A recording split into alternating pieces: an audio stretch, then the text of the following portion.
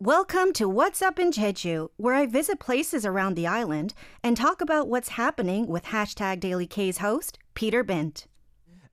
Doing today's topic, it's really something that is very different from everything we've done on What's Up in Jeju, I feel.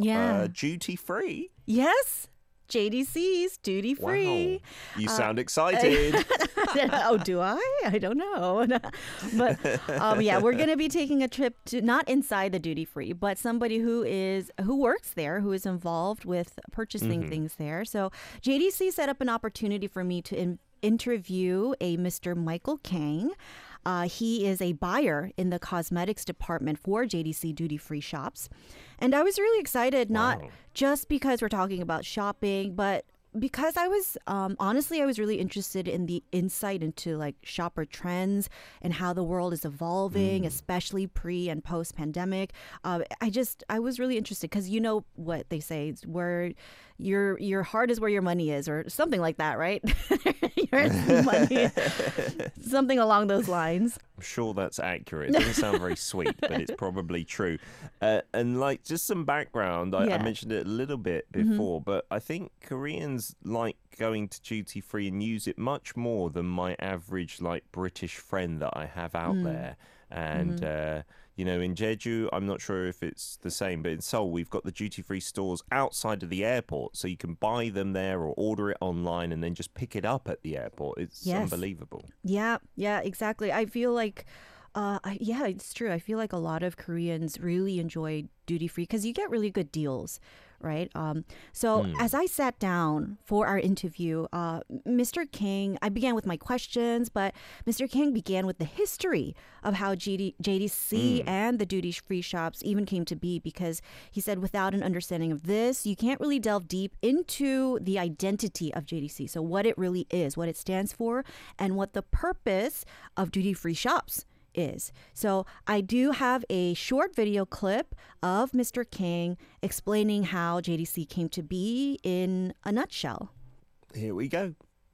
I think that this Jeju Island have to be a key locations. That's why they established the special act, creating the free international city. To order to do that, people have to come to Jeju Island, and so free, tax-free, and free visa is a key point. So that's why government established this special act and creating the free, tax-free area. So that's why JDC to launch and open the duty-free shop in Jeju Island. Oh, so the Jeju Development Corporation, we're doing this corner thanks to them. They're supporting us, and we've gone to some destinations where they're involved, but they're heavily tied in with duty free. Is that one of their big kind of missions? Yes, that's how they make a lot of their money. So Free International City is what he was talking about. Back in the 90s, the Korean government, national government, began actively discussing ways to transform Jeju into a free international city. Mr. Kang mentioned in his interview like Hong Kong and Singapore. So they wanted to create a hub for logistics and commerce. But the government wanted to find a way for the initiative to be self-funding. Basically, they didn't want to spend any government money on this project or this initiative. So a plan was put in place to launch domestic duty-free shops in order to fund the project. So in 2001, Korea introduced the duty-free shopping program as part of the plan to establish the Jeju Free International City, which also would help boost tourism on the island because, like you said, many people here love duty-free shopping. So the following year, in 2002, a special act was passed here in Jeju to make Jeju a self-governing province. And that's why we're called the Jeju Special Self-Governing Province. That's their official name. And Jeju was officially designated as a free international city. And this led to this whole thing that happened led to the establishment of the JDC, the Jeju Development Corporation, to oversee the development of Jeju Free International City. A lot of words. But one of the first things they did was to publicly open the duty-free shops. And in December 2002, that was when the first domestic duty-free shop in Korea opened at the Jeju International Airport. And 100% of the profits from the duty-free businesses are reinvested into the province. That's the whole thing behind that. Wow. Yeah. I wasn't really aware of that. So if you're living in Korea and you're going to Jeju, you can still get duty-free goods coming back to the mainland. Yes, that's what they mean by domestic. So if you're flying in and out of Incheon airport, you can't. You have to be on an international flight. But if you're going in and out of Jeju airport, it doesn't matter if you're flying into like just domestically or internationally. You can purchase items at the duty-free shop. It's the same whether you're an international or domestic traveller. Right. I didn't know that, and I've been to Jeju so many times. Goodness gracious, Yeah. I should have spent more money in the shops there, I suppose. And of course, being an important tourism spot helps. And I'm guessing this must have helped boost that side of things. Like more tourists must have gone afterwards as well. Absolutely. Because imagine you can only get duty free because it's like they're expensive items. But for me, there are certain products that I really, really like. And if I can get it for a little bit cheaper, I would rather do it like that. Right. So, yeah, I'm sure it boosted tourism by a whole lot. Yeah, like you said, with Koreans and their appetite. That's also the reasoning, just what you said, that my wife uses for me. I like a few of these nice products. And if they're a little bit cheaper, isn't that better, hubby? And then I'm just like, yeah, sure, whatever. So they sell a lot down in Jeju. I mean, it's not Incheon Airport. Let's not go over the top because Incheon Airport, I think, is one of the most amazing duty-frees in the world. Yeah. I actually did some work with one of the brands there, and I think they were the first to have the LV brand in the world in a duty-free location, if I'm not mistaken. Yeah. Wow. No, it's not on that scope. It's not as huge. I mean, the airport itself isn't as huge as the Incheon airport, but just getting into some of the details of the actual duty-free shops, they have over 260 brands and growing. They have over 50,000 products and growing, and their products are between 20 and 60% cheaper than the market price, right? So you get duty-free. But also they do mark it down even from, just the price minus the duty free. Yeah. So, and it's the only duty free shop for locals in Korea. We mentioned that, meaning it's available to both international and domestic passengers who are traveling out of Jeju. They have two locations right now. The first is in the Jeju airport, and then they opened a second one at the international passenger terminal at the Jeju seaport. So if you are on a ferry or on a cruise ship maybe, or on a boat going back to the mainland, you can purchase stuff at the duty free there. It's not as big, but they do have some items. Yeah. Oh wow! Is there a limit? Because that was a big thing for the longest time here. Yeah, the duty free limit, they raised it. It used to be, I believe, $500 USD, but it's $800 USD now per person per travel, up to 6 travels a year. And there are so I'll say that again, 800 just to get in my mind, $800 per person per travel, up to 6 travels a year. Yeah, I think I said that right.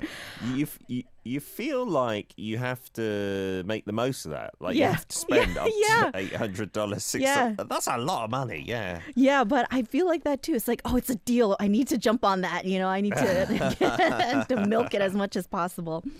But they do have 15 different types of products available for shopping. Includes, obviously, there's just the basics: liquor, tobacco, cosmetics, stationery.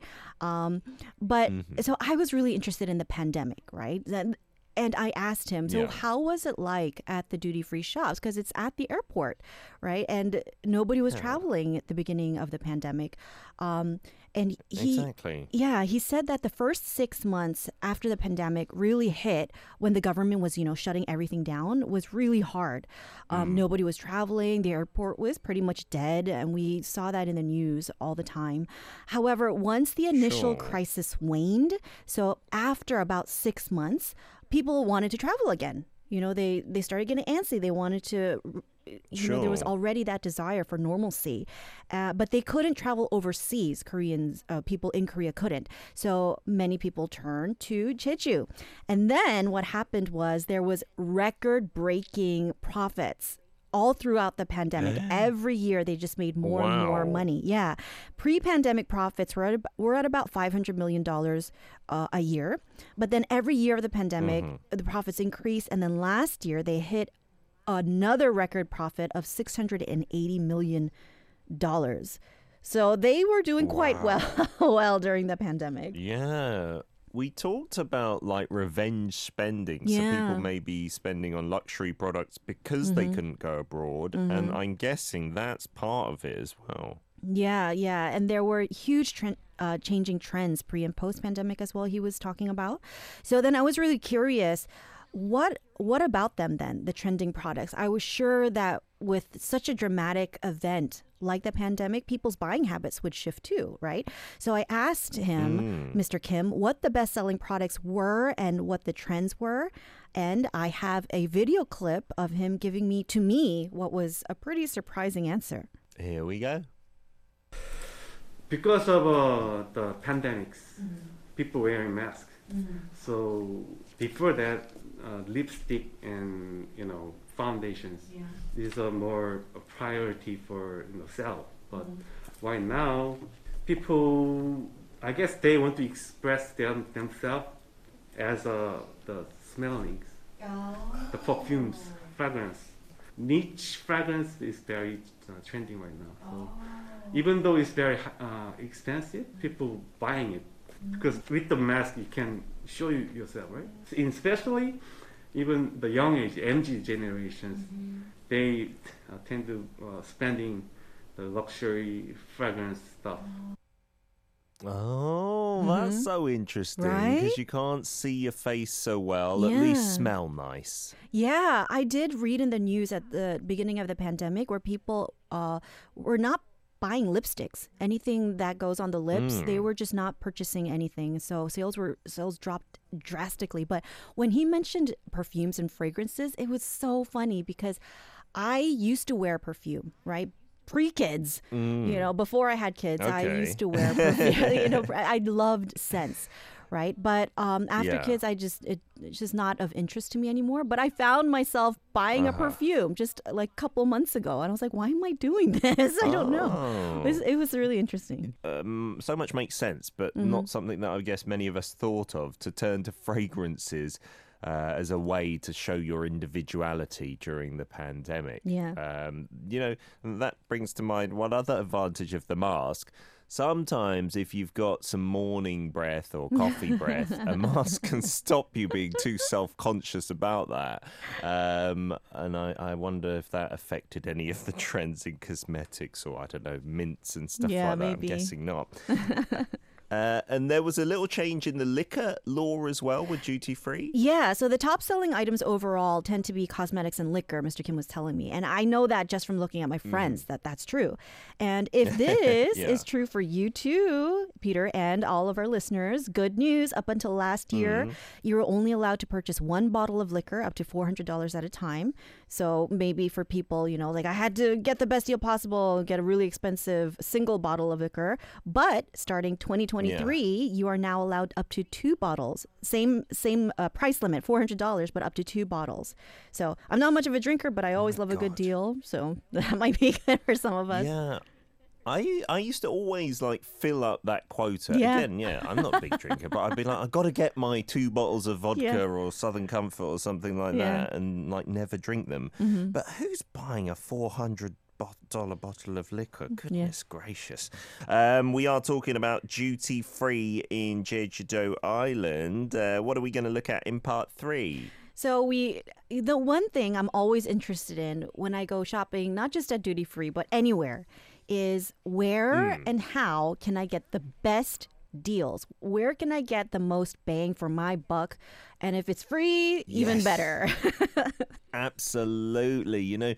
I don't know about you, but when I'm buying kids' toys, I always try and find, and there often is in the bigger stores and toy shops, there's one shelf which has the sale products Yeah. all together, like the stuff that they're throwing out, basically. Yeah. And yeah, my kids never want any of the toys there. And I'm always pushing those toys on them. I'm like, this could be really fun. Yeah. And we get it. And it's really cheap usually, like maybe a quarter of the price. And they never play with it. They're like, this is rubbish, Dad. And I'm like, well, I tried to get a good deal. Sorry, shoot me. But yeah, I love a good deal. That's the best, isn't it? Yeah. End pile shopping is the best.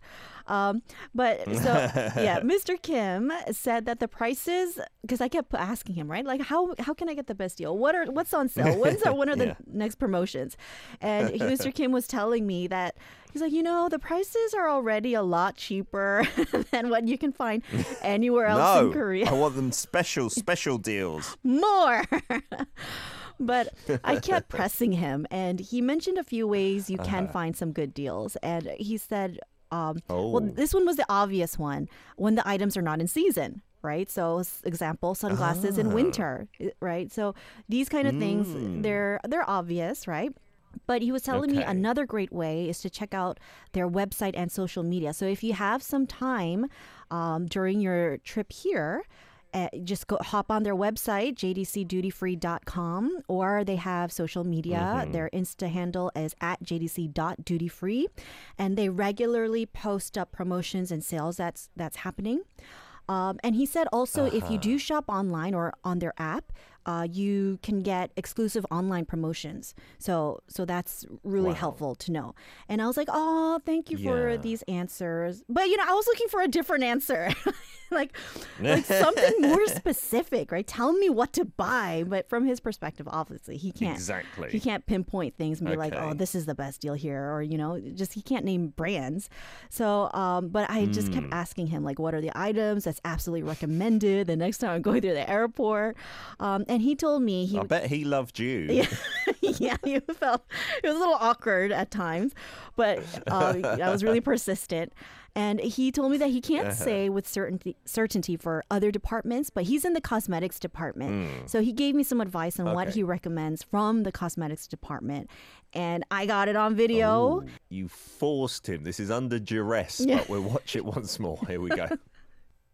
As a buyer, I order lots of travel exclusive items. It's quite good price. If you buy this A, B, C, and they put together and they sell as travel kits, travel special. This is a very good price. So if you go any cosmetic store, ask them, do you have any travel exclusive kits? Then buy it because it's very cheap and good. So you're talking about the travel kits like they're all smaller size? No, not small size. It's all 100% full size, but they just put together and give you a good price. The travel kits, they're sometimes only available at duty free. I thought those were the ones that maybe duty free was putting the most markup on because like people are like, oh, well, I'm traveling, so I should get that. Yeah. But he's saying they're the good ones to buy. Yeah, I thought the same, similar. I thought that these were items that were nearing the expiration date and they have to like just package them together and to try and get it off the shelf. But he was like, no, these were specifically produced by JDC. They put separate items together as a travel kit and then just marked it down by a lot. So now we know the next time where we can get the best deal. Kits. Yeah. Unless he's doing this from his point of view of trying to make the most money. That's like his big picture. Who knows? We got Benny on the YouTube chat, who's already on the Instagram account, apparently, saying there are so many deals over there. Yeah. And I have gone on it. And yeah, there's millions for February, and we're only on February 3rd. Wow. And I did say I did some work with one of the brands at Incheon. They have said that going online and the app, it's not as exciting, but it's way cheaper. Yeah. Like you get by far the best deals because then they've got way less overhead. So buying in advance and just picking it up at the airport, that is a top buyer's tip, I think, right? Yes.